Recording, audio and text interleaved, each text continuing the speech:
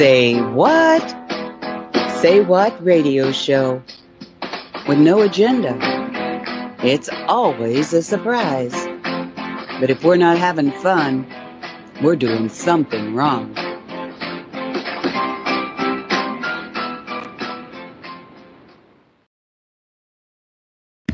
And welcome to Say What? It's July 29th, 2023. My name is Nancy Hopkins. With me is Dolly Howard, Walt Silva, and Mona Radler.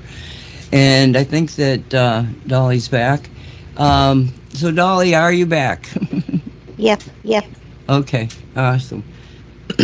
I love Jan's show.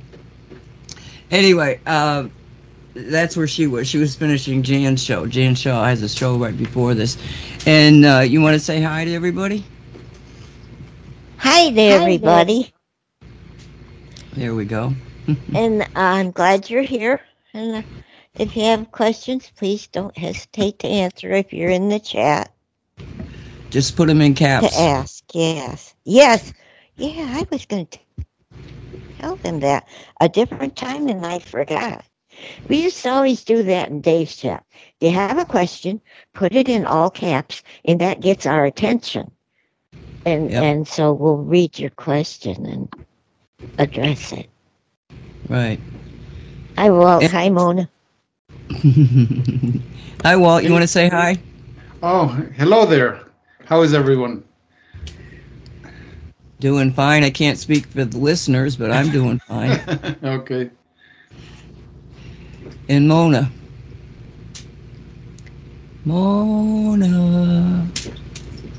Did we lose her? Mona, are you muted? What is happening here? Yeah, we lost Mona. She dropped off. Okay, well, I suspect she'll try to get back. The internet is so wonky lately. Everywhere. Really? Yes. Huh. Mine's been okay. I'm not going to complain. But then again, I have mystical things like a dragon protecting me. My Rosie. You live on the mystical, wonderful, blessed land. Yes, I do. Okay, so you sent an email that had a bunch of links to it. And the email was a little confusing. But I was able to go to the Ventura one. And I do have that in the ready to play. But the others, the next one wouldn't open up. And then I was like, I don't have the time today to do this. Because I had to get a nap in, basically. At that point in the game, I never saw it until I would have not been able to take my nap if I did it. And it was more important that I get my nap in. Well, I can understand nap time. I did it when I could, and so I know it was a little late, but the other links were basically proving that I got this information legitimately. I didn't just pull it out of my behind. And I sent Jesse Ventura a thing with Alex Collier and that Dr. Rima. I forgot her last name. No, it's Rima. Rima. And her last name is Laibow. Labor. Oh, there's Mona. Back.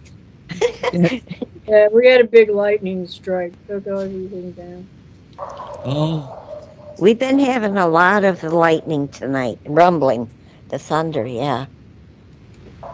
Yeah, I've had her on my show. She's an interesting woman, but the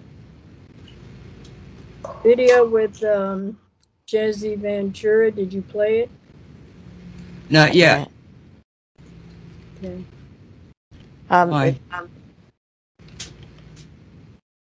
You play it, then I'll tell you. You play it, then I'll tell you. Oh, okay. Then I can ask you, is she still living out of the country? But let's listen. I believe so. I'm putting up in chat a link to something that supposedly was done a couple of days ago It was hard to figure out. I think it's, I know it's with, what's his face? Oh, Criminy. The crazy Alex? guy. Yeah, Alex Jones. Oh, thank you. You knew the crazy guy. Yeah, I was thinking the same thing. Very good, Dolly. Yeah. But I don't know if it's an older one because, they do that. They publish it under a different name and then they're saying that it's days ago, but it might be a new one. Let me put I can tell you. It's from between 2009 and 2012. The video you're going to play. I watched it when they first played it. I used to watch Jesse Ventura's show, Conspiracy Theories. And that's when Dave was alive, and Dave was on Jesse Conspiracy Theories many times. He always interviewed with the lady, Panjang. I can't remember her name right now, but and she interviewed him sitting in his van. So we ended up calling Dave the man in the white van. So that's kind of the background. But what I'm trying to tell you is what they said is recent, like playing that stuff. It originated between 2009 and 2012. Well, I looked it up, and it's 2009 that they're talking about. Okay, that's when she. Yeah, that's when she did it. However, what I was looking at was one of the. It wasn't Scopes. It was some other fact checker thing. Oh. And they were going, off on, what she was saying, and apparently at that time there was a swine flu happening, so they were saying that she was referencing the swine flu. Well, I don't know that was true. I mean, I don't trust anything that they were saying, but it doesn't matter. She was talking about a conspiracy to use a plandemic, and the vaccines to take down to depopulate, to cull, as she says. Yeah. So why don't we just play it here so people know what we're talking about, and that way we won't have to listen to Doc in the background. Okay, hold on a second. I gotta get this down here without screwing things up. Okay. Plandemic. Okay, here we go.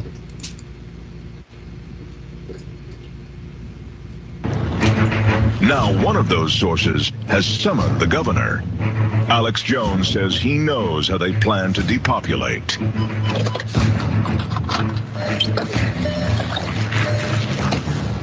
Alex, you sounded urgent.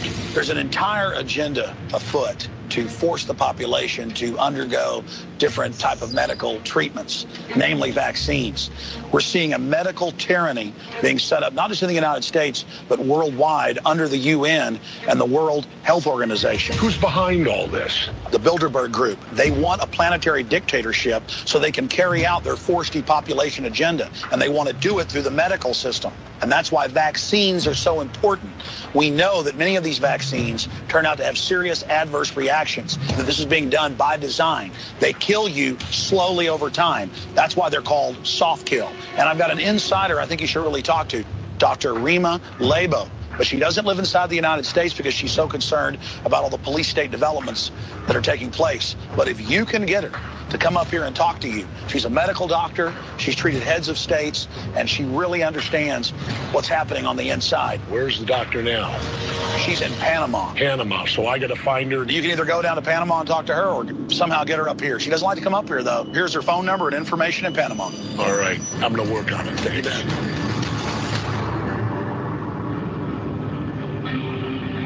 Within days, arrangements are made.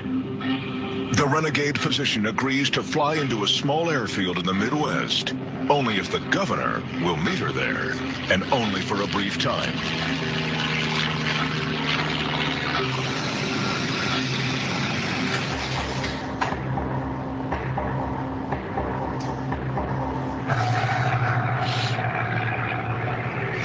Dr. LeBeau. How are you? I'm fine. Thank you, Governor. Jesse Ventura. Thanks for coming. Now, you've left the United States of America. Yes, sir, I have. Why? I do not feel safe living in the United States. Do you want to come in and sit down? No, sir. I'd rather not. You'd rather just be here so you can make a fast exit if you have As soon as you and I finish, You're out I'm here. leaving the country again. Why? Because in a very short time, not today, not tomorrow, but very soon, we'll be facing compulsory vaccination under the mistaken term of voluntary vaccination. What is it about these vaccinations? You think that they're bad? Well, first of all, let's start with the fact that the World Health Organization has decided that we have 90% too many people. The World Health Organization has been working since 1974 on vaccines to create permanent sterility. Doctor, the response is going to be, you're crazy. How can you say this stuff? They will induce a pandemic. Going to get the flu. Everybody around us is going to get the flu. Then the United States government, based on their statements that they've already made, will say, oh my, we have a pandemic. What that means is a Holocaust, a genocidal Holocaust. Men and women will sicken and die, and those who survive will be infertile. Let me tell you a story. In 2003, I had a patient in my drug-free medical practice who was a head of state. And one day she said, you know, it's almost time for the great culling to begin. The what? That's what I said. The what? She said the great culling, C-U-L-L-I-N-G, when you thin the herd. I said, what are you talking about? She said, it's almost time for the useless eaters to be culled. And she said, those are the people who are consuming our non-renewable natural resources. I said, who are the people who make this decision? She said, we, the aristocrats. This person you talk to, you're bound because you're a physician and there's the relationship that you can't talk. Is this person a member of the Bilderbergs? She is not Queen Beatrice. She is not the Queen of England. She is not Henry Kissinger. But she certainly presented herself as a member of that power elite, and she certainly was a head of state.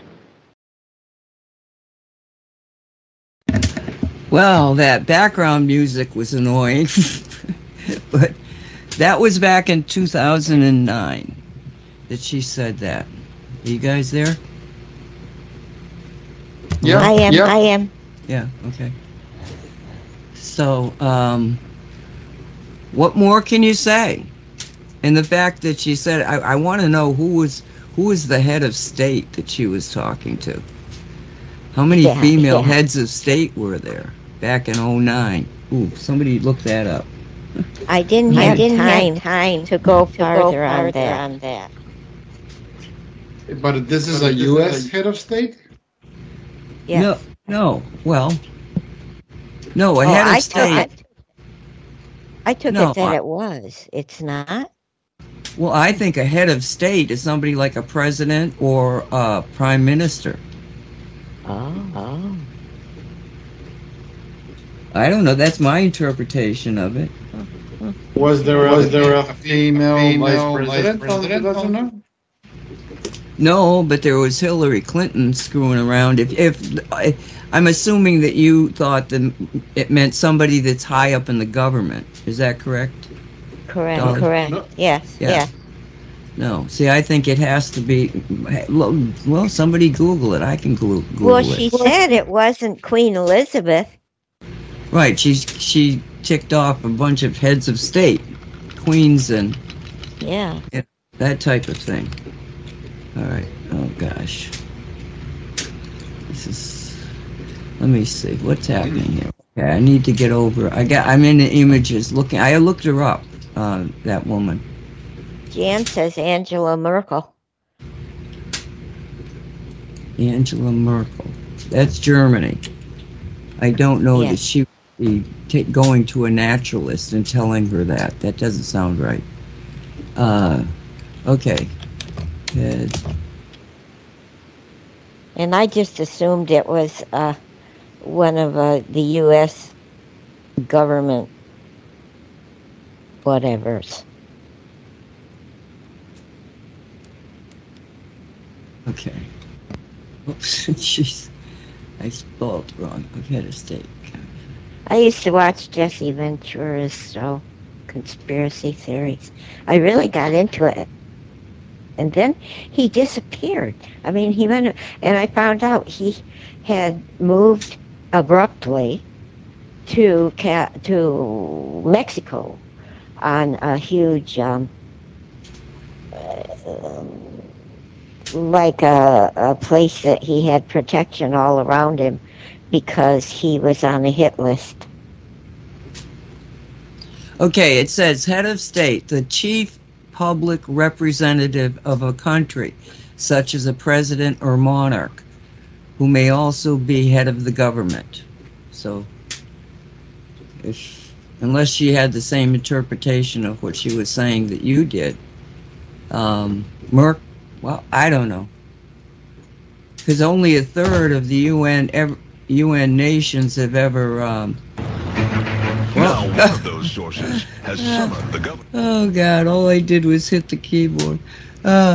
Somehow or another that... anyway, only a third of the UN states have ever had a female head of state.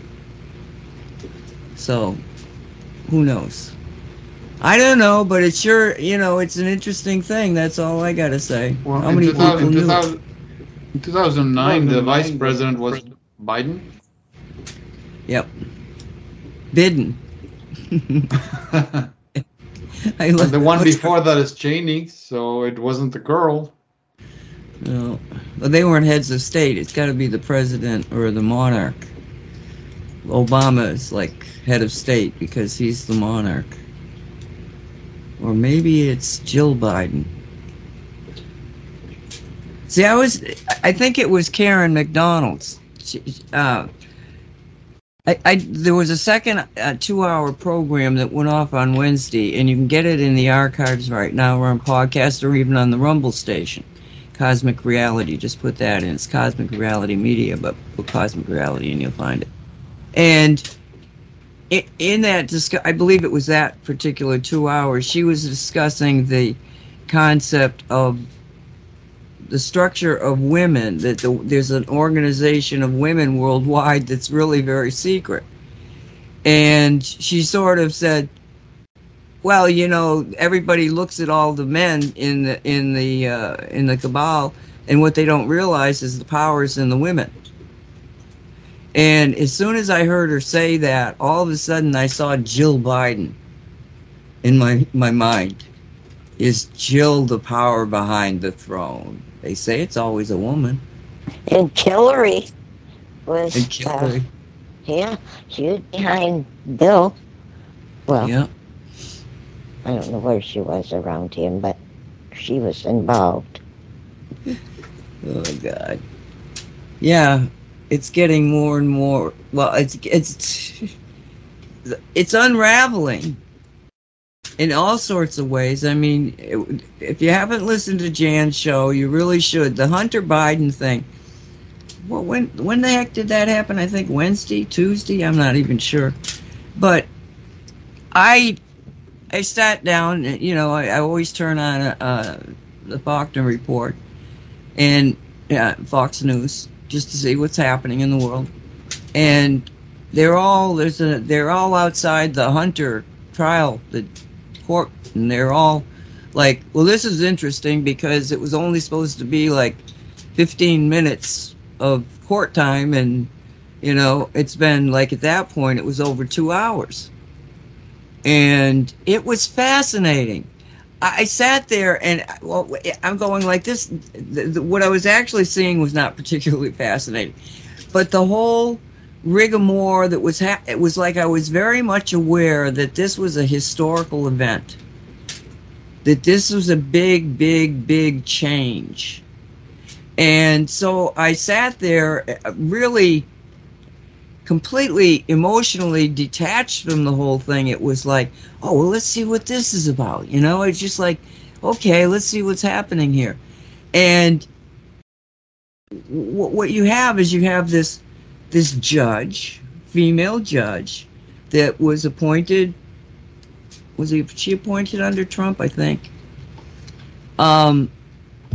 But in Delaware, which is like, the Biden fiefdom, I think you'd call it. It's where their power lies in Delaware.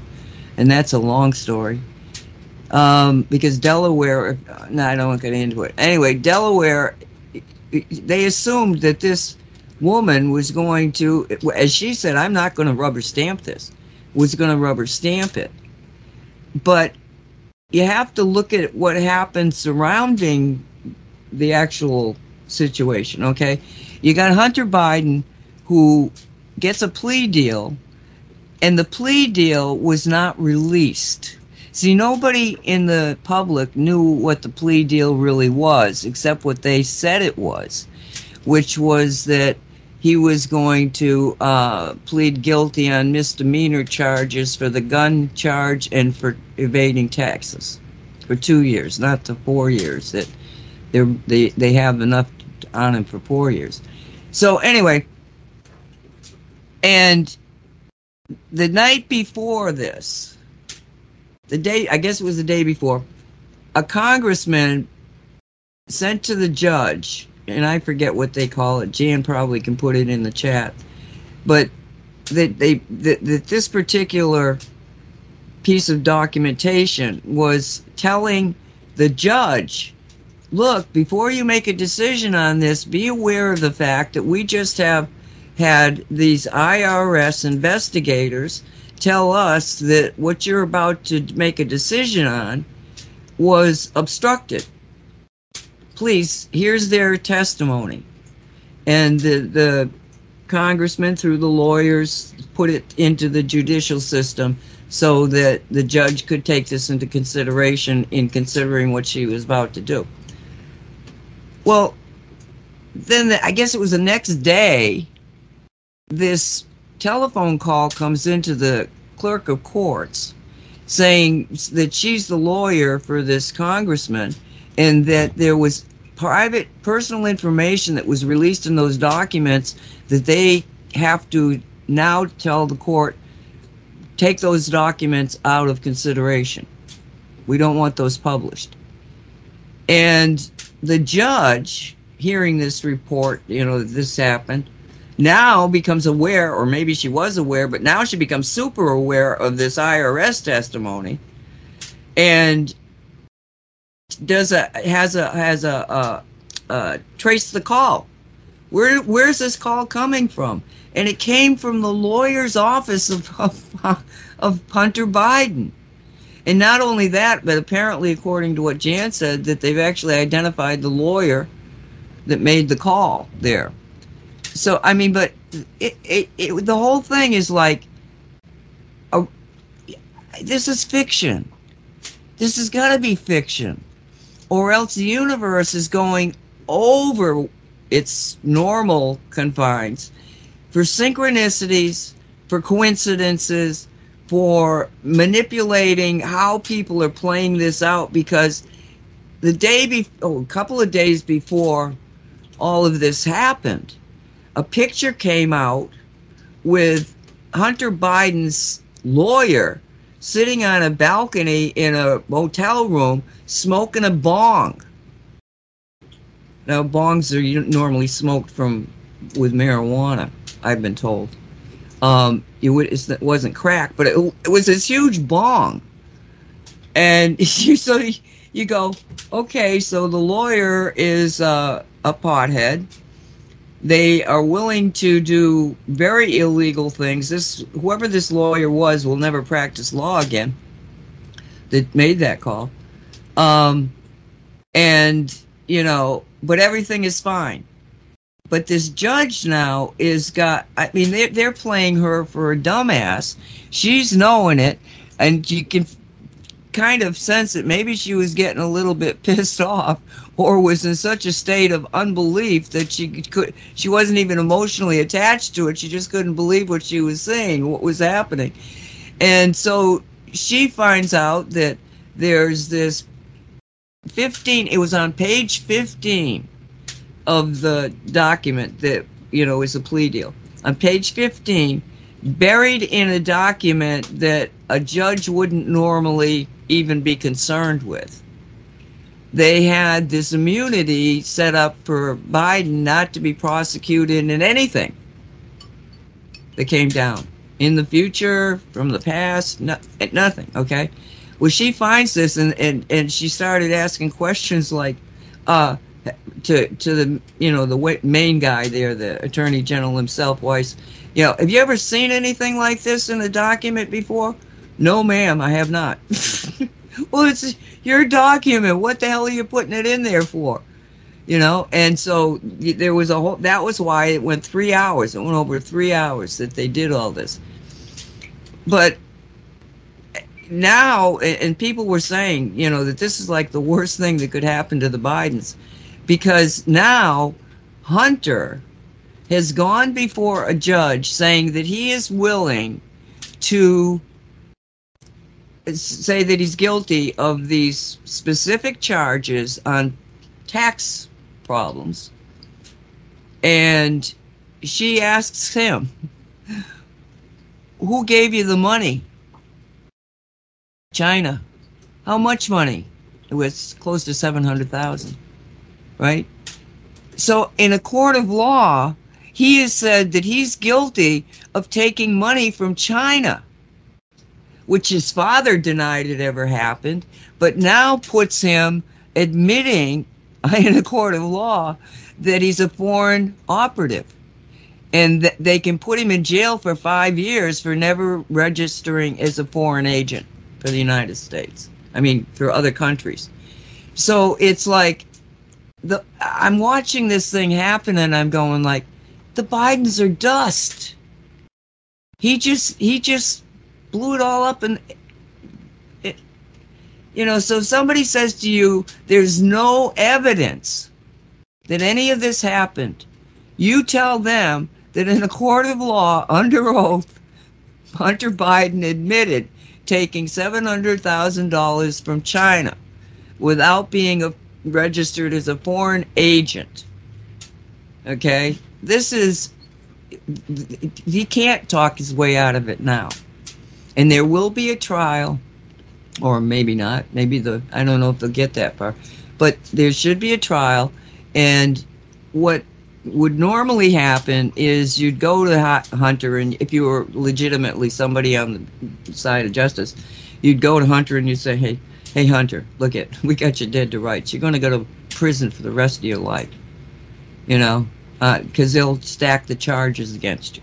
All right? So why don't you just tell us who's really in charge? And for that, we'll give you complete immunity.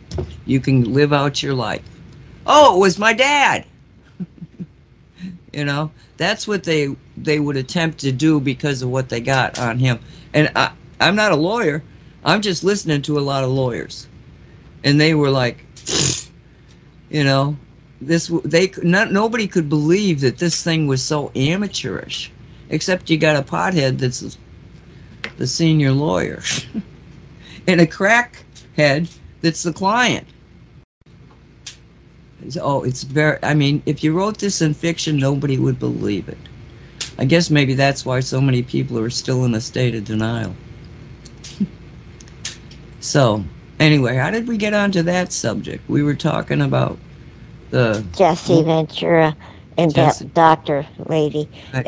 And Mona said she had something to share about that. Okay. Mona. Yeah, hey. Dr. Rima is a very special human being. I've had her quite a few different times on my show.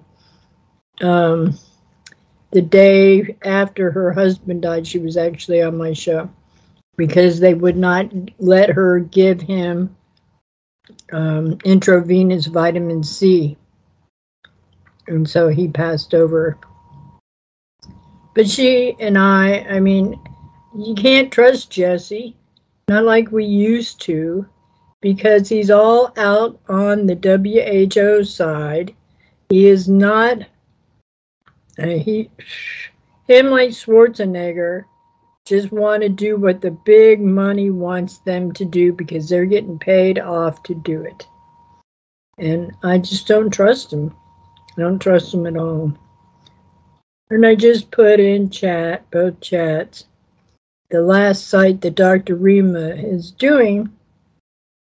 She's trying to prevent the genocide. She's got a whole group going, trying to help us to not be annihilated like they're attempting to do. So I would check that site out if I was inclined to do that, which I have. And I sign up and I try to pass it out at least once a month or whatever. It's a sad state of affairs that we can be so raped over the coals and not care. But yeah, when I saw that Jesse Ventura video with her,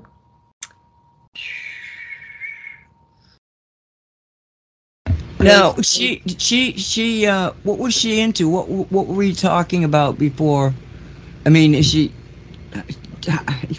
you know more about medicine. She wants everybody to do it the way of life and God. Her and her husband left this country because they weren't allowed, and that was when a lot of the holistic healers were being murdered, wiped off the face of the earth, because of course, Big Pharma doesn't want to lose their money. I mean, they can't help people. So she went and started a farm and did all kinds of, I forget where it is. But she's somebody, you can even contact her, Nancy, and see if you can get her on the show. She's a wonderful woman. She really is. She gives a damn. She really does. One of the very few. Now, Jesse, I don't trust anymore, just like Arnold Schwarzenegger. I don't trust either of them anymore whatsoever because they're with the WHO. Out to genocide us. But that's my personal opinion anyway. I think the storm's blown over. Thank you so much for that information because I had never heard of her before, and like I say, I didn't have much time to work with this, but I did look her up, and so you put up the last one that you know of, her most recent one. Yeah, that was just a month or so ago, maybe 2 months ago. Oh yeah, her and I Skype every now and then, and so. Oh yeah, I'd love to talk to her. Just tell her to probably even just give you the. I'll try to email her. I'll just give you her. What you call it? Skype contact. Yeah, there you go. Please. Okay. My question about this is: did you ever have a conversation with her concerning what was on Jesse's show? Did she say that? Well, no, because we had other things that we were talking about. Okay. All right. Yeah. Because it just didn't cross my mind. Like the day she was on, I don't think I put it on video, but yeah, just hearing about her husband and what they put him through, they were both in tears. It was like, oh my gosh. You'd think the doctors would want, or the hospitals. He was a big major military guy. He wasn't just some fly-by-night a-hole. He was important. So that's probably why he was taken out. He might have been important, and he was married to somebody that knew the truth. Right. I mean, I think that there are some very, very wonderful people in medicine. But I think there are some people that are in medicine specifically to be able to off people that the black state does not want. You know what I'm saying? Mm-hmm. It is, it's the whole, and it can be very easily done because they get their clutches into these people probably when they're in medical school. And again, Jennifer Daniels is one of those people that escaped. She just was very much into it, saw what was happening, and basically made a pain in the ass of herself in a lot of ways. And she's also living in, let's say, out of the country. But you know, I feel for these people, like they leave the country. I don't know how they feel safe, because these people are all over the world. I think the only way that you escape is to shut up and to not say anything, and they may even go after you then. But one of my friends has a naturopath doctor that he's been going to for decades, and she got spooked because the last time I did a show on the doctors being killed, there was over 100 of them, naturopaths, that had been killed, suicided. You know, I mean, weird things like 2 naturopaths, a husband and wife, jumped off a balcony together. Oh, really? You know, I mean, like bizarre deaths. And so she had a number of her friends that were taken out, and she decided to leave. And she went to a foreign country, and she's been going back and forth and spending more time in that foreign country. And all of a sudden, nobody can contact her. Nobody knows what happened to her. The clinic is not working. My friend there, he was able to contact one of the companies that she did business with because he had stuff that he needed. And they said that she hadn't made an order with them in months. And, you know, they just don't know what happened. So. Who was that, Nancy? I'm not going to name her, honey. Okay. Then I didn't hear it legitimately. No. Okay. I'm not going to name it. Because she might be fine for anybody. I mean, nobody knows anything about it. But, you know, she's not answering emails. She's not answering phones. She's just not being communicated with. And this has been, you know, many weeks now. So, I just don't see that there's any place anybody can hide and still do their job. Well, Bill Brockbader knows how to hide. Even the other side is hiding him. That's true. So but it must be possible. But to do it, he had to disappear. You know, he left in 2015. For 9 years, he's been nowhere. You know? Maybe that's the only way these doctors can continue to survive, by completely disappearing. Change your name, change your face. Nobody can find you. And maybe that's what happened. You know? Maybe that's what happened. Because he said, I'm putting those, I was working on it earlier today. The second video I won't up with Bill, but he said that there were hundreds, and he never gave a number. He said, but he indicated that it was a great number of people. I don't remember exactly what he said, but a great number of people have seemingly died, or just gone off and are not talking to anybody, or basically just disappear. He said those people are going underground to fight this battle that we know is going to be many, many years, if not the rest of our lives, but we're willing to do this in the name of humanity. So he, you know, that was one of the things that got Bill to really pay attention to me. Because when he was in prison, he was in prison for, well, it was a total of 36 months, but time served type of thing, too. So while he was in prison, I sent him a copy of the book 9/11 Conspiracy, which was a fiction. And he came back and he was like, how did you know this? Same thing my father asked me about cosmic reality. How'd you know this? And I just knew it. And he said that the most impressive thing was you understood the organization. And what he was referencing is that when I was writing the book, yes, I was an expert on it. I say that without any hesitation on 9/11. I knew everything that had been written on the thing when it happened in the first few years. And kept up with it pretty much past that until I did write the book. But when I wrote the book, there was a lot of very hardcore facts in it. But it's a novel, and the storyline, the way all this happened, it was like somebody was telling me a story. And part of that story was a secret organization. And that, it is a part of the book. And then, when he left in 2015 and gave us the videos that I'm now reposting, it was amazing because it was like, he knew that organization was real.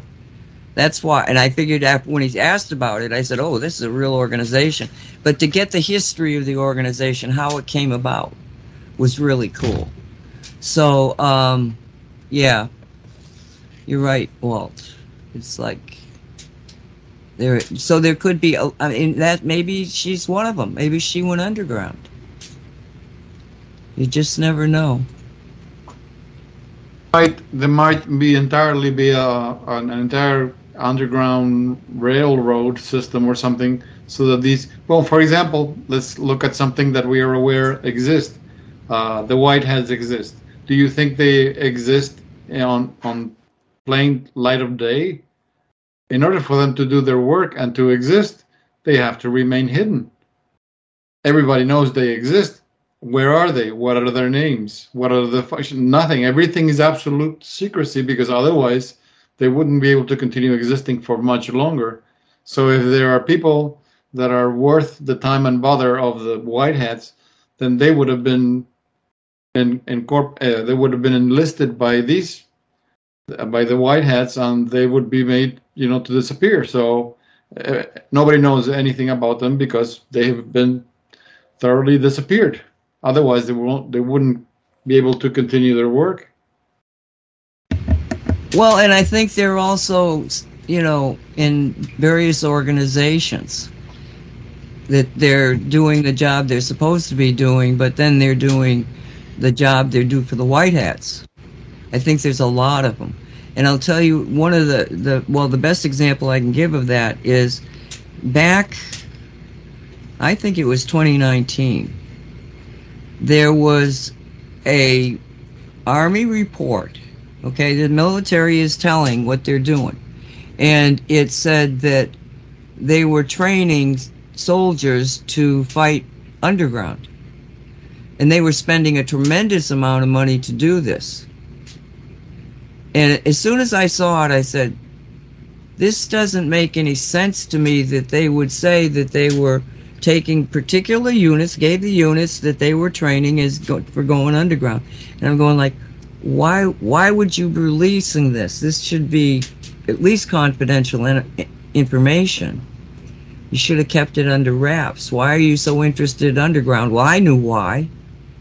But, and I felt that this was a white hat operation. And so when you're in a big organization, particularly like the military, nobody knows what anybody else is doing. That's just a fact of the way that it runs. You get doing what you're doing, you're not knowing what other people are doing. And sometimes you can't know because you don't have a need to know what they're knowing. They got so many compartments that, I was in a position where I just kept breaking every rule and regulation that there was out there because I could. Because there was nobody watching me. And I was not somebody special. This is the way that the organization ends up. And so I suspect that there's a good portion of the military that is still operating as patriots. And what you do is you say, okay, we need to train these soldiers, so let's just do it. And then we'll publicize it so that the higher-ups can't shut it down because we publicized it. That's kind of the way that I thought it happened. And so it made me feel better about, the military not being as crazy as it seems. I mean, there are so many layers to this, Walt. Secret upon secret upon, nobody knows. Well, I think that some people know what's happening. But I tend to think that those people that know what's happening are probably high psychics that can read the entire gamut that's happening out there. Somebody who's in the game and playing it, I doubt that you really have Bill did. But, he's one of the people that were the core, I think I talked about this already, but it was basically Snowden, Edward Snowden from NSA fame, who took NSA documents and gave it to the anonymous group of hackers. And then those people knew basically who the white hats were and where the black hats were, and got with the white hats and made the white hats much more powerful than they ever could have been, because they had all of the secrets of who was who and what was what and what they were being blackmailed for. So, that's how we got our handle on what's happening now. And I, don't want to repeat the things I've repeated, because I think I went on for quite a while about, what's really happened out there. But the good news is things are really happening that are good. So, Dolly, we did have something to talk about. Thank you. I knew that this needed talked about because I was told you need to do this. I had no idea why I went down that rabbit hole so thoroughly. But I did, because I was told you need to listen to your voices, people. Listen to your inner voices. And I'm glad that you talked about it, because I feel relieved.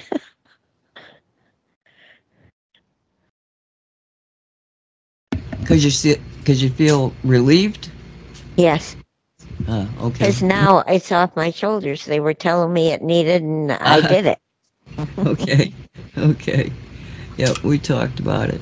And we have been introduced to another true patriot, or true hero. I guess we gotta call these people heroes. We haven't heard the last from her, Dr. Lebo. Yeah. How did you meet her, Mona? Through the station. She was on with other people and you heard her? No, I used to call out and get all kinds of people on my show. Okay. So she was game, and there you go. Nice.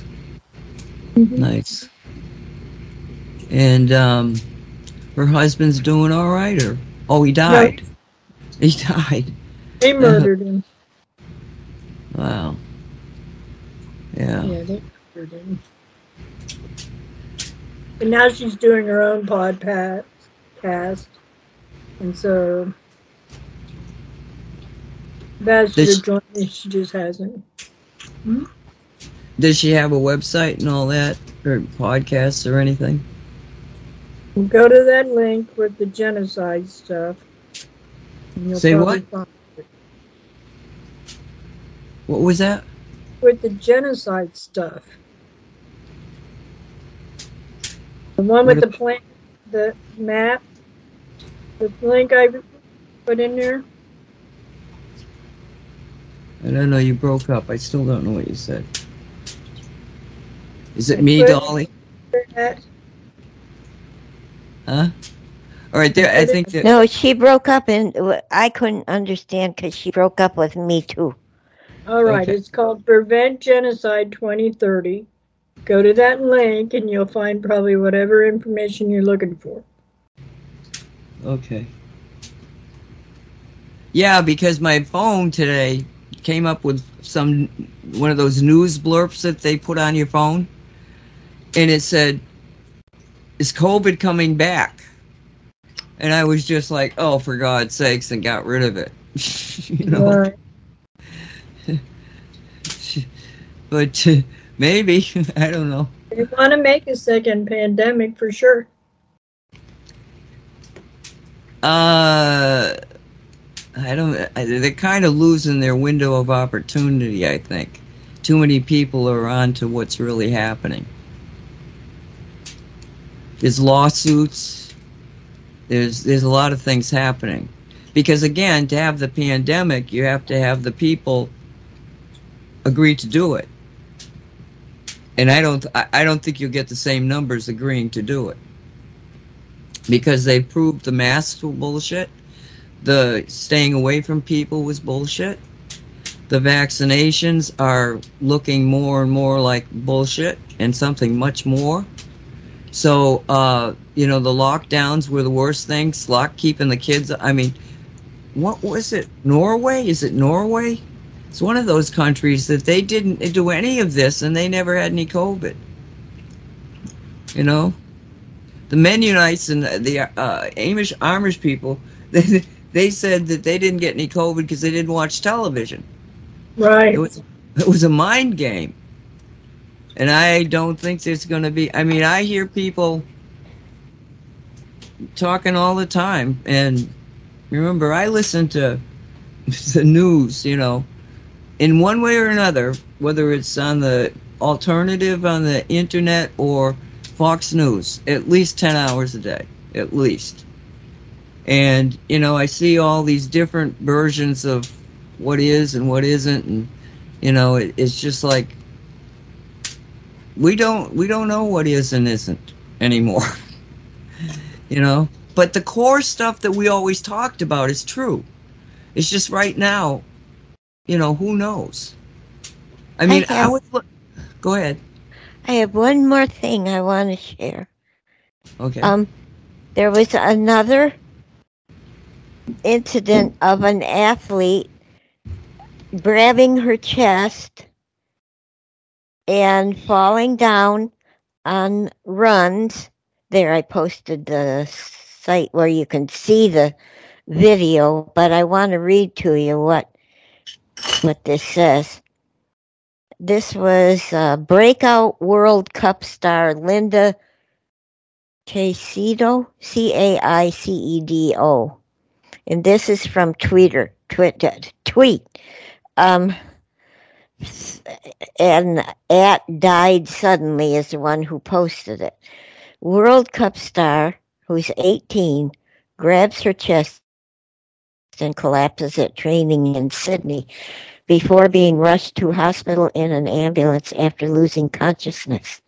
Breakout World Cup star Linda, whoever her last name is, may not feature again in the tournament after the Colombian collapsed at training in distressing scenes that were caught on video. The young gun, who's 18, was rushed to hospital and was unconscious for at least 90 seconds as medics and terrified teammates rushed to her aid at the team's base in Sydney. Footage shows the star jogging with teammates before she suddenly stops, clutches her chest, and falls to the ground. Concerned players gather around her before a woman who appears to be a member of the training staff sprints to the scene, closely followed by other team staffers, one of whom was carrying a kit bag. She was fortunate. She lived through that. And then again this week, a famous, I think it's football star, his son plays whatever sport it is, and his son is like, I think in the 18 age, maybe 18 to 21. He collapsed on the field, grabbed his chest, collapsed on the field, and he was admitted into ICU, and now he's out of ICU and their families thanking people for their prayers and all that, and asking for some privacy. That's 2 in the last couple of days. So, and then there were more recently. So the way I'm looking at it is, okay, these poison shots are starting to do the thing they were made for, intended for, culling the population. So I'm thinking we're going to be seeing a whole lot more of this stuff going on. But you were talking about something that made me want to bring that in. I'm done. A whole lot of healthy becoming unhealthy. Yes. Dropping over. She was barely running. She Yeah. wasn't stressing herself out at all. She was like just la la la la la. She was in the training session. Yes. It's awful. Yeah. Yeah, I think we'll see Well, more. it doesn't happen to women very often. It's mostly men. If it's the mark, what do they call it? I don't know. The TV commentators and people like that, they were knocking over, and they were women. Well, it could be. Maybe they were only reporting on the men. LeVon James, I think, is the guy you were thinking of. Oh, yeah, the ball player. Yeah. Basketball. Yeah. LeBron, yes. Jan says it was LeBron's son who collapsed. Yeah, so there it is. Right. Yeah. Doesn't it make you wonder, though, if he got the jab or not? The child. First thought I had was that. That was my I just assumed it. I just assumed they did because he was a pro player. Yeah, but the father was, not the son. I know, no, but Mona, the son he's a player. He's not pro yet, I don't think. But he is a player on a famous team in the lower. Yeah, because they made everybody get them, even the tennis people, all of them. Everybody that was healthy had to go get them. Yep. Yes. Yeah. Except postal service people, senators, people like that. That was Australia. No, right? no. The senators, the American representatives did not have to get the vaccination. Right. Neither did the postal people. Oh, the postal people did not either? Right. The mailmen and women didn't have to get any kind of ejaculation. Oh, I didn't know that. All right. Who's going to deliver the mail if the post people drop dead, like pilots? Yeah, but they didn't get the experimental jab. Why should they drop dead? Well, the pilots got it, and they were being mandatory to take it. And I'd rather have my post-op man drop dead than the pilot. And they're starting to drop dead, too. Yeah, well, they're asking for the ones that didn't take the jab to come back to work. Right. Right. The pilots, Nancy, the pilots. 33,000 people need to come into the civilian airline, whatever they call it, network, to make the numbers that they need. 32,000 is what I heard. Whoa. Oh, and that also brings me to the lady who people were saying, she's crazy because she was in the airplane and she was getting off before it took off because she said that one of the hostesses of the airplane was not real. Well, I also heard or saw a Chinese man was on that plane and he was checking out the rest of them. He said none of them were real. She was right. He backed her up. Or, robots? Background people. He acted more like they were clones, and so did she, the way she talked. But he acted more like they were not clones. The other thing, robots. So I don't know, Mona. I really don't know. They say that the vaccinations can make you into a zombie, so maybe that's what they're saying. Right. Mad cow disease, prions. But if they're made into what you said, zombies, how can they function to serve people on airplanes? Because their lower bodies are still operating. Their lower soul, what they've been trained to do. That's why you get a robotic kind of thing associated with it. Impression. Because the person's connection to their soul is gone. Their higher consciousness, their spirit is not there anymore. Don't ask for any deep, intelligent question. You're not going to get an answer. They won't know what you're talking about. You'll get a glazed over look, and they'll walk away. or they will argue with you, with vengeance. Oh, gee. Like Kamala Harris. Like who? Kamala Harris. The camel. Oh, Vice President. Yes. She actually came out and said that we have to eliminate a certain amount of people in the population so our children can have clean air to breathe. Yeah. Oh. Anyway, so we take a break, or you got something else you wanted to say? No, that's it. Yeah, okay. And welcome back to Say What? It's July 29th, 2023. My name is Nancy Hopkins. With me is Dolly Howard, Walt Silva, and Mona Radler. So, you guys are back, I'm assuming, yes? Hello. Yes. Hello. Okay. All right. Okay, in the second half of this show, I really want to go back to, I tried to get it on a couple of shows already, so I've got to do it today because I've got to do it today. On the emotional freedom therapy. Okay? And Walt's talked about this.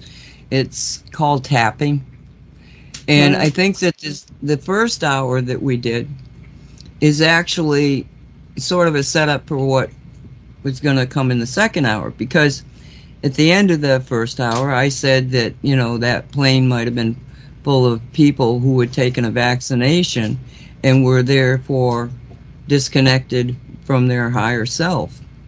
And Dolly said, well, how could the people be, serving and, I'm assuming, was it the passengers also, or was it just the servers? The attendants, Dolly. Attendants. The attendants. So just how the attendants. Just the attendants. So how were these attendants able to operate? We know they've been vaccinated because they wouldn't be on the planes working if they hadn't been. So one second? Isn't there a woman claiming that her husband is one of those background people? So obviously they can function up to a level if they can actually be married. Well, they can, but I mean they can do the things they've been trained to do. It's the lower body. It's the human animal. Let's put it that way, instead of a human being now. And so if you've got a second sight, you see, oh my God, there's no energy field coming from this person that is indicating there's somebody in there. Maybe they look into their eyes and they're dark or something. Maybe there's some change that they pick up. But it's probably the energy field. Now, can somebody operate on a lower body energy field without being connected to the higher self? I would assume so. Why not? Right? Yeah. I mean, there's something that makes the lower body work, because the lower body dies when the higher body leaves it. But if you've disconnected not so much the source of life, but the source of communication, the consciousness, the intuition, the imagination, if you've disconnected all of those things. I know that there is a lot of talk about them targeting what they called the God gene. I know that there seems to be a dysfunction in the cerebral cortex of frontal part of your brain that is your area of, common sense, cognitive reasoning.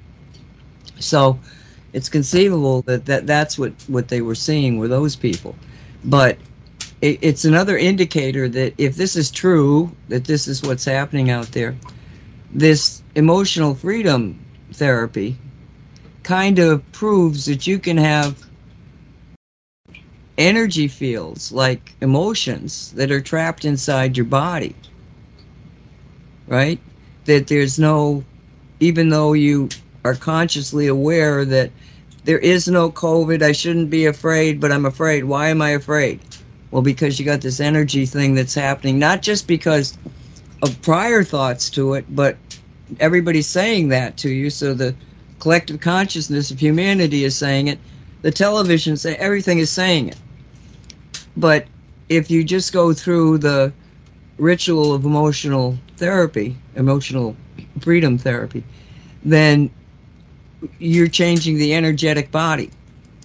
And I know I'm probably not being real clear about this, but I'm saying that there is a connection between why is this emotional freedom therapy getting my attention now? And we're going to have to probe into that. But I've got a couple of tapes that might make this thing a little bit more understandable, okay? And the first tape is it's a TED presentation. And this woman, I believe, is an Australian. And she's giving you a very interesting perspective on emotional therapy. And I think, do I have the date on there? No, I don't. But it was a couple of years ago, okay? I'm not sure when. I'll look it up when it was. But so it's something that had been in the works. This is not something that's new. This is something that people have worked with in actual clinical therapy sessions. So here we go. It's 16 minutes long. The next time you feel completely stressed out, you're out of your mind, you want everything to go away, you want to curl up in a ball.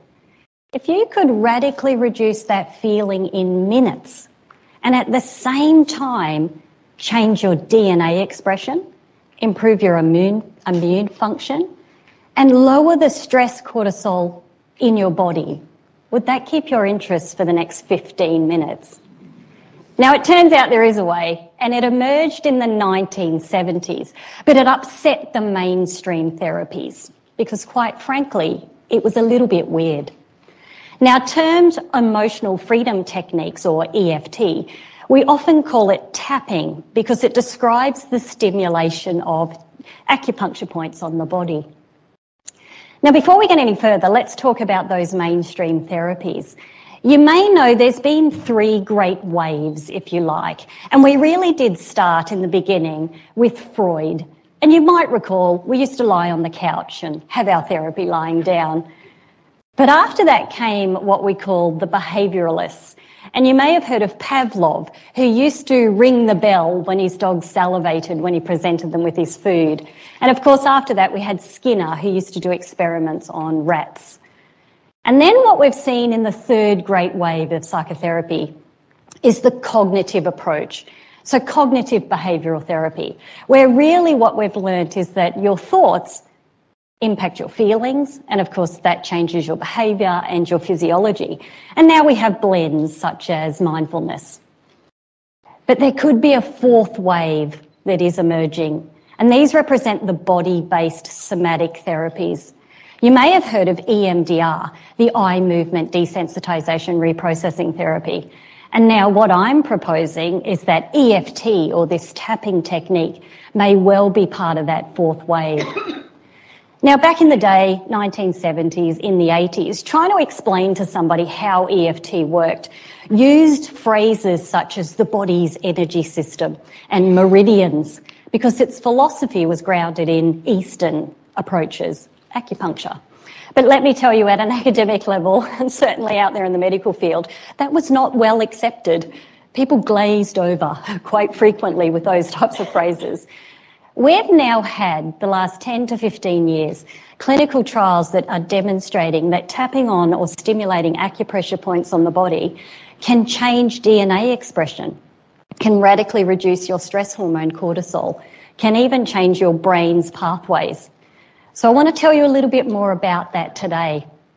But let's come back to where I started. When I was out, fresh out of university, clinical and a health psychologist, very conservative, I certainly wasn't looking for anything weird. But I had a colleague who reached out to me. I was working in the area of eating disorders, a fairly clinical area and difficult area to work with. But the mainstream therapies were failing me. So I really probably was looking at some level. Now, he was a patient man. It was back in the day of dial-up internet. Do you remember how slow that was? I wasn't that patient. He reached out and said, look, I have come across something. It is a little bit strange, but I think there might be something in this. Now, I promptly ignored everything that was coming out of his mouth at that point. He'd used the words weird and strange. Several months later, fast forward, he's assisting me at an eating disorders support group. So we would regularly have 30 and 40 women turn up with eating disorders for these groups, free weekly groups. So he was assisting me. I'm in the middle of teaching a lesson, and one of the young girls in the group had a panic attack. He gestured he would take her off just to the side and obviously help her calm down while I kept teaching. Now, they were back within about 5 minutes, and she was so calm and composed, I was absolutely certain he'd given her some medication. Must have had some Valium in the back pocket. End of the night, everyone goes home. I'm fairly keen to say, what happened? Did you have some medication? He said, no, I did that weird tapping thing I've been trying to tell you about. I said, okay. I suspended my disbelief at that point long enough to learn a little bit more. And now, of course, as an academic, I've spent the last 10 years researching the impact of tapping on acupressure points for food cravings and emotional eating. Now, before we get any further, I want to show you how this works. So we're all going to have a go at tapping. We are going to tap on my most commonly researched area, which is food cravings. And I promise nobody's about to give up chocolate. Maybe. How do we start this? So tapping actually works, and what we do to begin with is we normally do it when we have something we want to change. So that could be a distressed feeling. It could certainly be a food craving, but it could be chronic pain. It could be any one of those elements that we're wanting to do something about. So we normally give that a rating out of 10. So 0 would represent I'm completely calm, but 10 would represent the absolute most level of distress, craving, pain, whatever it might be. So we subjectively give that a rating. We then tap on a pressure point that's on the side of the hand here. So come on, everybody do it with me. So I'm not the only person tapping in the room. And as we tap there, we say a sentence that keeps us engaged in what it is. And we are very different to traditional therapies here in that we're very mindful. So we actually, almost at a counterintuitive level, state our problem. So I'm going to show you one here, and the sentence on this one is, even though I have this food craving, I accept that I have this food craving, that I feel this way. Now, the next pressure point that we tap on is the start of the eye. So if you were to tap with 2 fingers there, we would also say, this craving. The next one is the side of the eye, this craving. Under the eye, this craving. Under the nose, this craving. On the chin, probably a chocolate craving. Under the collarbone, about 1 inch, this craving. Under the arm, this craving. And the dead centre of the head, this craving. So that constitutes what we call a round of tapping, which took about 30 seconds. It didn't take very long at all. And of course, we apply this to a multitude of different areas. Harvard University has actually done a 10-year research trial on acupuncture points on the body. And what they've shown through their brain scans and their research in clinical trials is that stimulation of these pressure points sends a signal back to the stress centre in your brain called the amygdala, and it tells it to calm down. So after perhaps 10, 15 minutes of tapping on something like a food craving, that part of the brain no longer sends that response out. We, of course, see that as somebody doesn't like their chocolate anymore. Is anyone interested in that? Of course, the impact might be on stress or anxiety. And like I said, we've now got 10 years worth of clinical trials across a range of different areas that show not only do things like DNA change, stress and hormones, but of course those emotional feelings that people have. I want to talk to you today about 3 reasons I think tapping, and particularly the body-based therapies, may well represent this 4th wave that's coming through in the therapeutic space. And look, it could be somewhat of a disruption, but we are definitely creating change in this area. Now, the first reason is tapping is definitely somatic. It's body-based. The second one is it works remarkably fast. And the third one is it has this unique ability to update the brain's learnings. So let's have a look at them in turn. So tapping is definitely physical. And we know through other researchers that often distress is stored in the body. So you may have heard of Dr. Bessel van der Kolk, the Harvard psychiatrist, who wrote When the Body Keeps the Score. And Bessel showed through brain scans that when people have things like post-traumatic stress disorder, a very debilitating clinical condition, that the area of the brain responsible for speech, Broca's area, goes offline when they're in that state, which means they can't talk about what it is that they need to process. He said, distress and trauma gets encoded in the viscera, the body. And that means that even in the context of a warm, supportive, therapeutic relationship, change may not happen. He said interventions need to be directed at the level of the body. And of course, that's what tapping is, that we actually have to state our problem. So if that is a level of distress, that is what we would be stating. But of course, it's the tapping on the pressure points that then sends that signal back. Now, the second point here, this 4th wave, is that tapping does work remarkably fast. We know research is showing that only 1 hour of tapping can change 72 genes in your body. 1 hour of tapping can reduce the stress hormone cortisol by 24%. We know that if you were to just rest, have a lie down, or you were to just learn about stress, you'll only get a 14% reduction. So we know that we're having a profound effect here and at a fairly fast rate. We've done brain scan studies here in Australia of food cravings. Turns out that when you look at your Instagram images or your Pinterest of all of those lovely high-calorie food images, particularly after dinner, your brain fires. So that's what we did to people. We had a look at the areas of the brain firing, and then we sent them away for a 4-week and only 2 hours a week of tapping, an 8-hour tapping program. And here's what happened 4 weeks later. The brain no longer fires when they look at those images of food that they have no desire for. The last one here is in the area of post-traumatic stress disorder. That only 6 sessions, so 6 hours of tapping in PTSD results in a lack of diagnosis and obviously a reduction in symptoms there that's noticeable to the naked eye. Now, gold standard therapies recommend 18 sessions. If we're achieving that, obviously in 6, the question might really be here, are indeed all therapies really equal? Now, of course, the idea comes up, has it been compared to gold standards? And of course it has. And one of the big areas has been test anxiety. So certainly as an academic, I see my own students in exam times freezing and forgetting. So when we run test anxiety clinical trials, certainly when we compare to cognitive behavioural therapy, CBT, that it's comparable. EFT, tapping, and CBT at the end of a treatment are highly comparable. They get the same outcomes. But here's where the difference lies. It only takes 2 sessions of tapping to get that outcome. It takes 5 when you do cognitive behavioural therapy. When you have a look at our food craving research, at the end of a 12-month intervention, so 12 months later when they're finished, EFT, tapping, and cognitive behavioural therapy are very comparable. They get the outcomes. But it only takes 8 weeks of tapping, and that's only 2 hours a week. 8 weeks to get those outcomes, and they stay.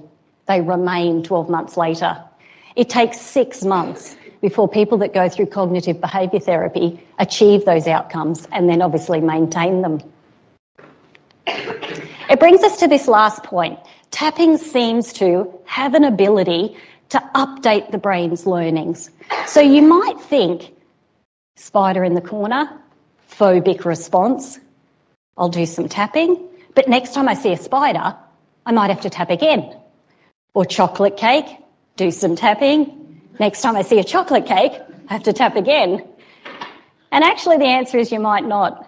So our research is showing, and certainly the long-term follow-up, is showing that once you've done the initial tapping, it lasts over time. This is good news, perhaps for the chocoholics that are out there. And look, here's a standard phone call. So it's a year later, we've finished our intervention, and here's what happens. I ring Mary. Mary, it's Dr. Peter Stapleton here. Just calling up. It's been a year now since you were in our trial. How's things going with your food cravings? She says, yes, I remember that trial. It was really great. We all brought our food into the groups. And I said, do you remember what you did your tapping on? And there's dead silence on the end of the phone. Now, Mary? Mary says, I know I tapped on something, but I can't remember what it was. I'll remind Mary it was chocolate. Everybody picks chocolate. It was chocolate, and you were eating 6, 7, 8 bars a day. She goes, that's right. I remember that. I haven't had one of those for the last year. And of course, we know that the impact of how tapping affects the brain now, that kind of response is becoming commonplace. Not only is it no longer an issue, but they've forgotten that it ever was an issue. Of course, we keep track of that so that we can actually help them out. So there appears to be 3 things if you want to update your brain's learnings. You've got old chocoholic habits, or certainly a worry or a stress feeling or whatever it might be. There's 3 things you need to do.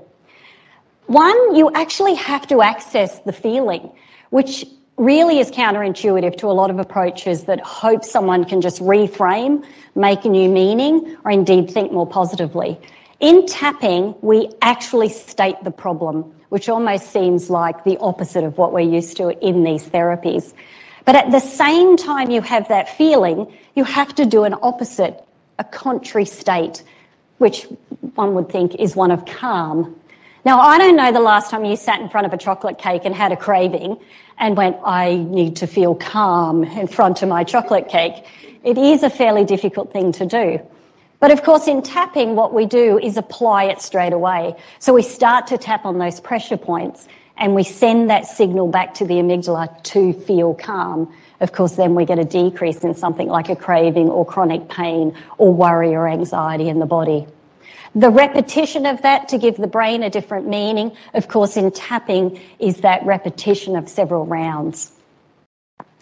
So it kind of brings us back to, I guess, where we started.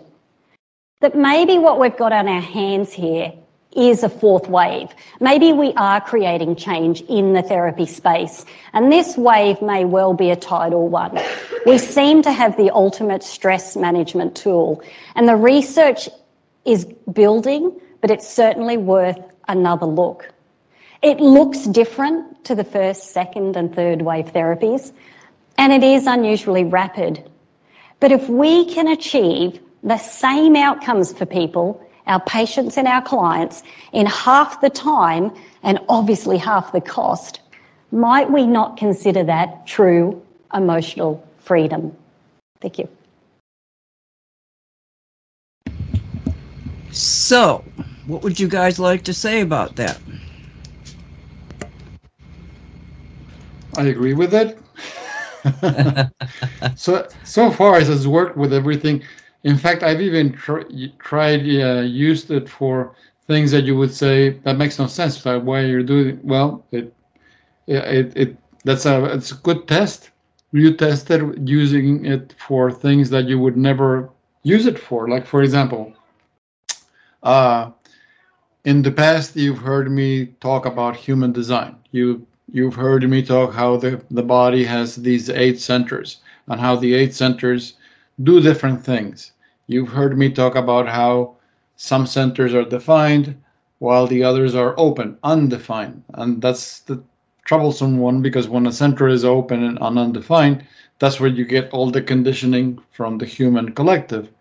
So I thought, okay, let's see, if this works, I should be able to use it to correct the energy in the centers that I have open. In my case, I know what my design looks like, and I know which centers are open. So I went ahead and I went one by one I did EFT for those centers that were open, undefined. So even though my head center is open and undefined, I absolutely love and accept myself. So I went one by one with each of the centers that are open. Okay, see if this works. There should be a change, an impact on your behavior, because those are the centers where you get conditioning from the human collective. Well, after doing the EFT for those centers, in my case, which are open and undefined, I wasn't getting impacted anymore. For example, I have an open sacral center. One of the particulars of having the center open is that you're addicted to food. You never know when you've eaten enough because you're constantly craving food. Or in the case of sex, you're constantly craving sex, and you never know how much sex is enough sex or how much food is enough food. So that's when you listen to that definition, it sounds like there's an energy imbalance, but only they're not explaining, okay, what do we do about it? No, they just tell you the information and, okay, what do I do about it? So I went ahead and I did a EFT just for the sacral center. And, well, that's gone. I don't feel a need for sex. I don't feel a need for overeating. I eat what I need to eat, and then that's it. I don't need to eat for entertainment purposes or before. Oh, I want to feel like, oh, I want to eat chocolate or I want to eat ice cream. No, you eat because your body is hungry and is asking you for food, but not because I'm bored and I need to be entertained. So if it worked for such a thing, which you would say, what does this have to do with my body? It does, because you're addressing the energy. That's what we need. We don't need drugs in our bodies. We need to be this. We should have been taught this when we were children and going to school, instead of wasting our time with like like kindergarten, little songs and little play things and drawing things. They should have been telling us, okay, how do you manage your energy? You ask the child, okay, what is your design? Okay, this is what you need, how to handle your energy. And you would start becoming acquainted with your energy type and how your energy work. Okay, generator is going to function different from a manifestor or a reflector, because their energies are different. So if their energies are different, that means that how they process things, how they go when they go through life, your emotional impact is going to be different. Case in point, okay, my mother has a defined solar plexus. That means that she's constantly riding an emotional wave. No, she's not crazy. She doesn't need any drugs. She's not manic depressive. It's just that she goes through an up and a down, up and down. So that's why she has to take her time in order to make a decision. She has to give herself time, and then she gets the clarity what's the correct decision for her. Okay, her situation is completely opposite from mine. My solar plexus is open, undefined. I can make split second decisions because my inner authority is the spleen, which is my center of intuition. It's on. It's defined. So it only answers question in the present moment. You need an answer to something, and you're wondering, okay, what is the answer? Okay, the answer will be the instant. Don't ask it later on. Okay, what's the no? It won't repeat itself because it's always in the present moment. So all of these discussions is always one thing: energy, different forms of energy, energies that manifest in a different way. They impact that differently, but energy not this. just the same. So this is EFT is so good because, like, if you look at the book, how he illustrates the issue, it's the thing in the middle between the event that happened to you and how that energy you're having like a short circuit happening inside you. So you're always addressing, okay, the thought of this short circuit, but you're not addressing the short circuit. Okay, you address the short circuit, the problem is gone. So you have the memory, like the lady who she was made to remember the thing with the addiction to the chocolate, but she wasn't. She had to be actually forced to remember it because she totally forgot it. Why did she forget it? That energy was corrected, so you didn't have to deal with it anymore. And that's something no school teaches us. Okay, how do we manage our energy? They give you orders. Oh, you should be doing this. You should be doing, instead of teaching you about you, they teach you the beliefs of others.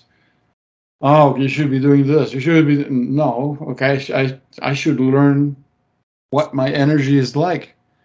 Why is my projector energy behaves different from a generator energy? There's nothing wrong with it with us. It's just that we function differently. Nobody teaches that. So EFT is a fantastic healing tool because it's actually telling you, okay, this is how you do it. This is how you fix it. You don't have to be going to a psychiatrist for 10 years talking about the same problem over and over again and just you make lots of money for the psychiatrist, but you're not being fixed at all. So. Well, I like the idea that you have to focus on what's wrong in order to fix it. Because you're bringing up that energy. So that you can balance. Exactly, so you can address it. So instead of hiding from the problem, okay, this is the problem and this is how you fix it. It doesn't get any simpler than that. So you're recognizing it. Yeah, you recognize it because you want to bring up that short circuit in order to be able to address the short circuit. That's why you when you look at the EFT process, is actually made up of 4 steps. So before you begin the tapping, you begin to execute this process, which is called the psychological reversal. Before you do any tapping, you're bringing up this, addressing this thing called, you've heard of people like, every time they want to do something, it's like nothing works. It's like, and they think, oh, they have bad karma, or they had bad spirits attacking them, or they try to come up with all kinds of weird explanations. And the problem is that you're experiencing a psychological, he calls it a psychological reversal. Is that you're trying to do something. For example, I had a perfect example of that happen. My mother wanted to write something, some notes about something, but I gave her 3 working pens, perfectly fine pens, but every time she was trying to work, they wouldn't work. And it was fresh paper, and the pens were, and I'm like, this is so weird, and it's actually explained in the book. She was experiencing psychological reversal. It was not letting her, she had this blockage that it wasn't letting her write because what she wanted, the notes that she wanted to take were so serious and important to her, is that it was like a subconscious blocking of it. It's like when you sabotage yourself. So you actually do this EFT, you begin by addressing that blockage so that you can do EFT effectively. That's why you say that even though I have this situation, I thoroughly love and accept myself. So you're actually neutralizing that psychological blockage so that the tapping will actually work. If you don't neutralize that the tapping is not going to do it for you. So that's something that has to be explained to the people to understand, okay, there is a reason why you do this statement in order to neutralize the psychological blockage. That's why, there's another reason why you have to do it twice. The gamut touching the thing is that you do one series of tapping, then you do the thing called the gamut points, where you tap this point in your on the back of your hand while you're moving your eyes and you're saying these words. Some are words, others are letters. You're actually bringing the brain into synchronicity. You're actually synchronizing both hemispheres of the brain. That's another important part. You're actually doing the synchronizing of the brain so that the tapping does take hold. And once you fix something. Okay, wait a minute. That tapping you're talking about right now is on the side of your hand, right? It's on the back, not the palm, but on the back of your hand, between the pinky finger and the ring finger. There's a specific point that you tap while you're doing these motions. It's called the gamut point. So that's different than the one on the side of the hand that is yes, in the. Exactly. Okay. Oh, okay. And can you repeat exactly where it is? It's on the back of the hand between the ring finger and the pinky finger. That space, and while you're tapping that point, that's when you have to do the thing where your eyes are closed and you open your eyes, and then you look up and you look down and you look to the left and you look to the right, and then you circle circle your eyes to the right 3 times. You circle to the left 3 times, and you. He says he suggests you sing something like, for example, happy birthday to you, happy birthday to you, and then you stop and you say the numbers 1, 2 through 5 or 10, like 1, 2, 3, 4, 5, 6, 7, 8, 9, 10, and then happy birthday to you, happy birthday to you. So by doing these maneuvers, you're actually balancing the brain. You're actually bringing them into synchronicities. So then the tapping actually takes hold because you're making the whole thing balanced. And then you tap again. After you've done that gamut, you tap again. In my case, like for example, I do the first tapping with my left hand. Then after the gamut thing, I do the tapping on the right hand, so that then both sides of the body are being tapped in a balanced way. So far, everything that I've done, I don't have to repeat. For example, another thing that's super useful, that's in the book, that's why it's so worthwhile to buy the book. It's not that expensive. Could you give the name of the book again? Yeah, EFT. Let me go to the. Let me go to the Amazon, and I'll just grab the link. Okay, I'm logging into Amazon. It's this thing I have to put the. Okay.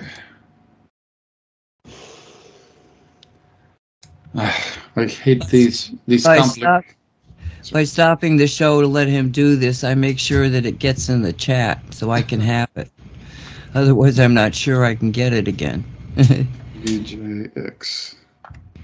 Okay. Yeah, it's been that kind of month, hasn't it?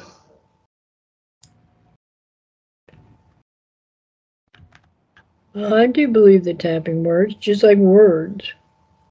I mean, now, have you come across the tapping before, Mona? Yeah. But no? I don't remember. Yeah. Huh. We talked about it last week, didn't we? Yeah, we've talked about it recently, but you didn't know about it before. I had heard about it, but it didn't get my attention. Right. And it's been around for so long, so it must be time for this to come into play. Okay, there it is in the radio chat. Thank you. And it's this one is $9.99. Okay. Do you remember where you were? I'm sorry I interrupted you. I didn't think it'd take that long. Sorry, about what? You were talking about something when I interrupted you. You had mentioned the book. That's what you said. That's why the Oh, book. that's why the book is so significant, because of these little points. They might not seem important, but they are important, because Right. one of the things that I get it, that there are people that are impatient, or they don't want to focus the time and energy to get this done correctly, and there are people that want shortcuts. So even that's in the book. It teaches, there's an entire chapter dedicated on little shortcuts that you do on the process of don't do this, or you skip this part. In my case, I found that no, I looked at the chapter, I read it, and I said, no, I'm not doing this, because I find that when I do the complete process from top to bottom, everything happens. If I do the thing, like if you go into YouTube and you look at all the videos that are published on EFT, there's a lot of shortcuts. But I found my own personal experience is when I do shortcuts, it doesn't work. It doesn't take.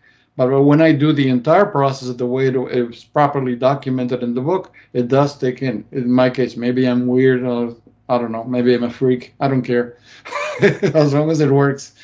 So, and the other thing that matters in that's explained in the book is that our the words that we use, how we describe the issue that we want to address, it's very important, because sometimes the way that we speak, or the way that we express ourselves, something is incomplete, or it's not hitting the mark as to what is really happening with us.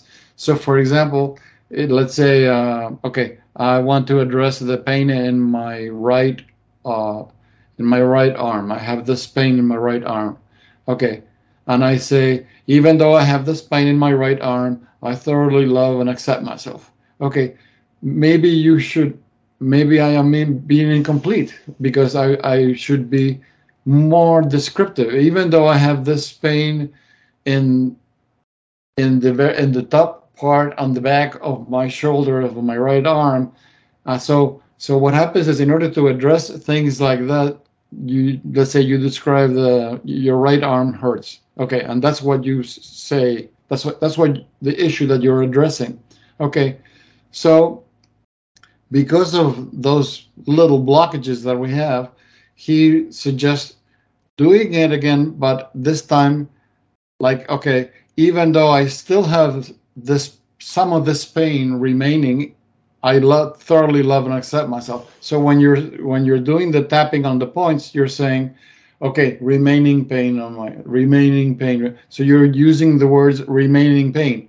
So you're addressing whatever pain is left, because sometimes that's why the author suggests, like she does it in the recording. She evaluates the intensity of a pain, like you evaluate from 10 to 0, 0 being no pain. You evaluate that after you do the first run. Maybe the pain is 3 or 2 or 4.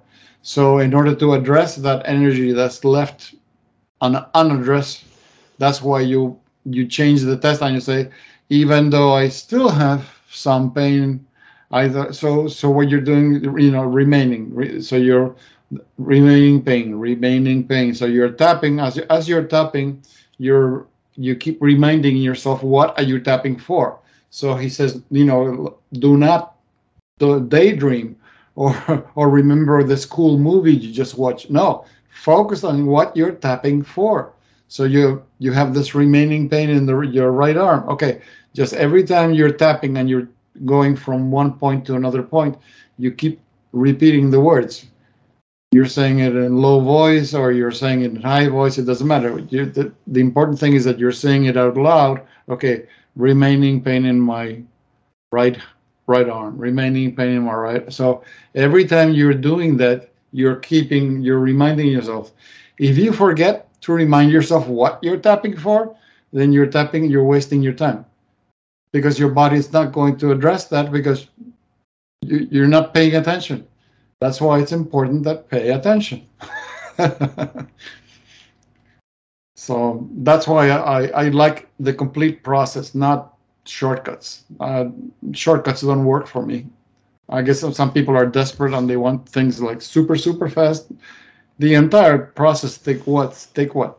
3 minutes? 2 minutes? How shorter do you need it to be, for heaven's sake? And that's just me. Dolly, are you listening to this? Are you finding it interesting? She's asleep. You have to stop bothering her. Maybe. No, Lee Smith tried working with me with tapping, but she couldn't get my interest in that. And it's like something I have a block. I don't want to hear about it. Well, why don't you try tapping to get rid of the block? You can actually do that, exactly. It's like my mother had the writing with the left. Because I'm not interested. There you have it. Someday I might get interested, but today I'm not. I've learned to quit fighting myself.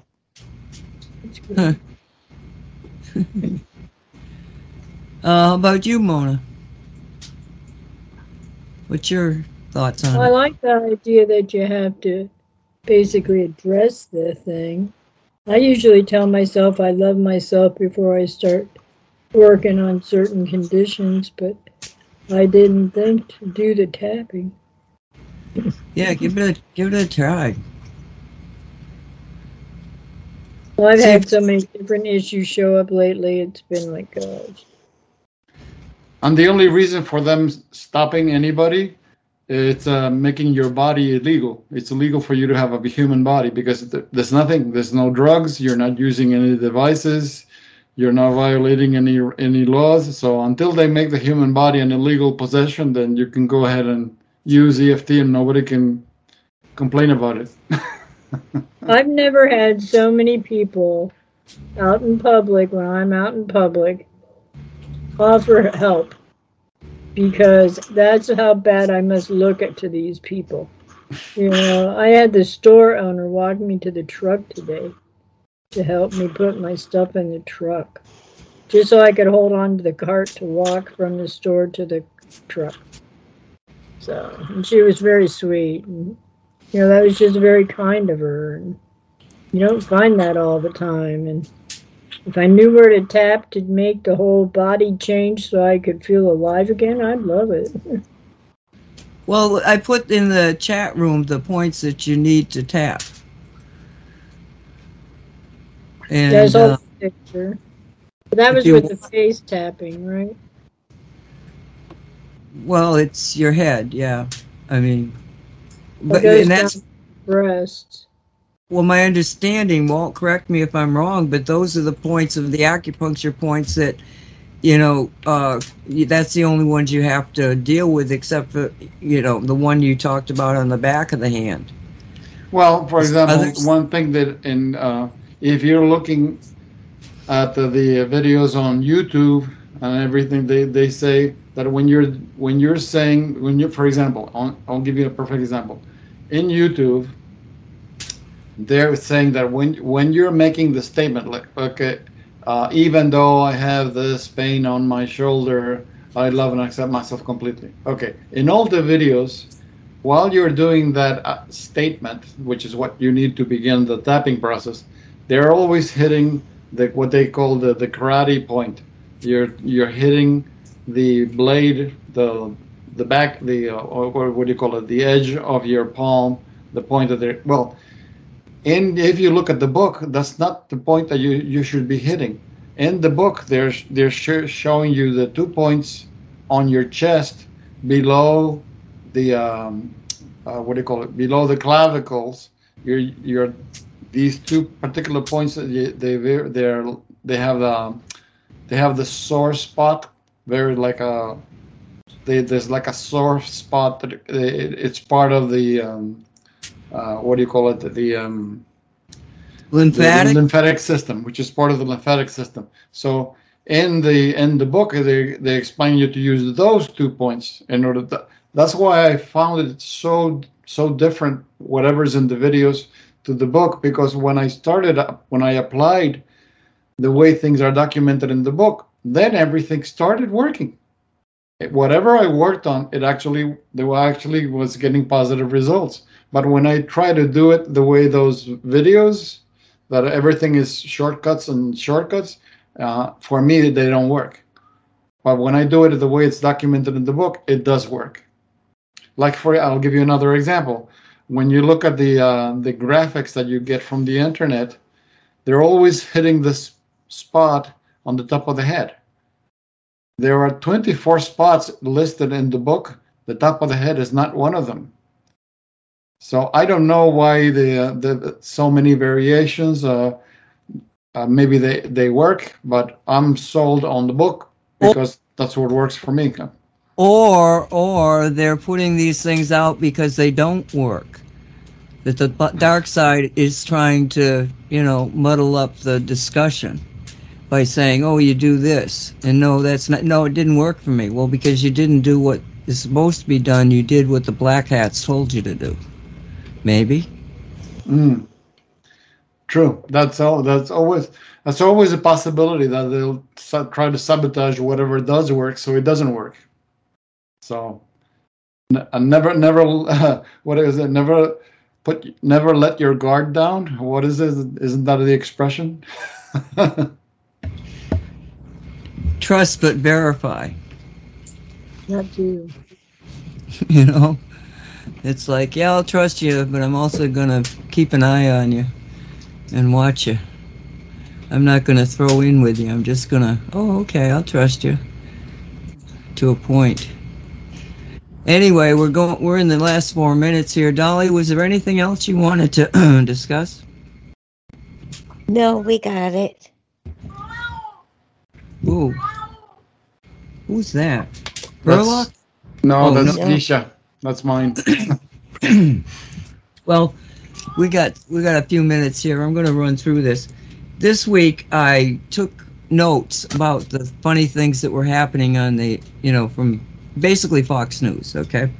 And there's somebody who is putting out, the woke concept that being thin and wanting to be thin is a white supremacist beauty ideal. And they want everybody to be fat. So a Philadelphia Template University is going to have a FatCon, FATCON conference. And that's to, tell people they should all be fat. Okay, so then we have this California Democratic congressperson is wanting to change the federal laws wherever they have the word husband and wife, that it should be changed to spouse. You know how much money that would cost? Trillions of dollars to go through all that. Stupid. There was a segment on People. Well, they had this one guy that they were filming, this fat man who was dressed like a baby, who was being babied by people. You can actually go to this place and act like a baby and get yourself fed and, I guess, diapered. I don't know what else. This is on network news, okay? Okay, let's see. This one was really good, though. Robert Kennedy has requested Secret Service protection because he's running for President of the United States. And he has had no response, and it was supposed to be 3 weeks, and it's been like 9 weeks or something. But Hunter Biden had 6 cars in a caravan to take him to that courthouse with Secret Service people in them. Is that a slap in your friggin' face? Okay, what's this one? And we're the ones who paid for that escort. Yes, we did. But he's a private person. Right. Okay, you guys want to say goodnight to everybody? Please. Good night, everybody. Please have a super night. Good night, everybody. Thanks for being here. I always appreciate having you here because I pick up on your energies and I know you're here.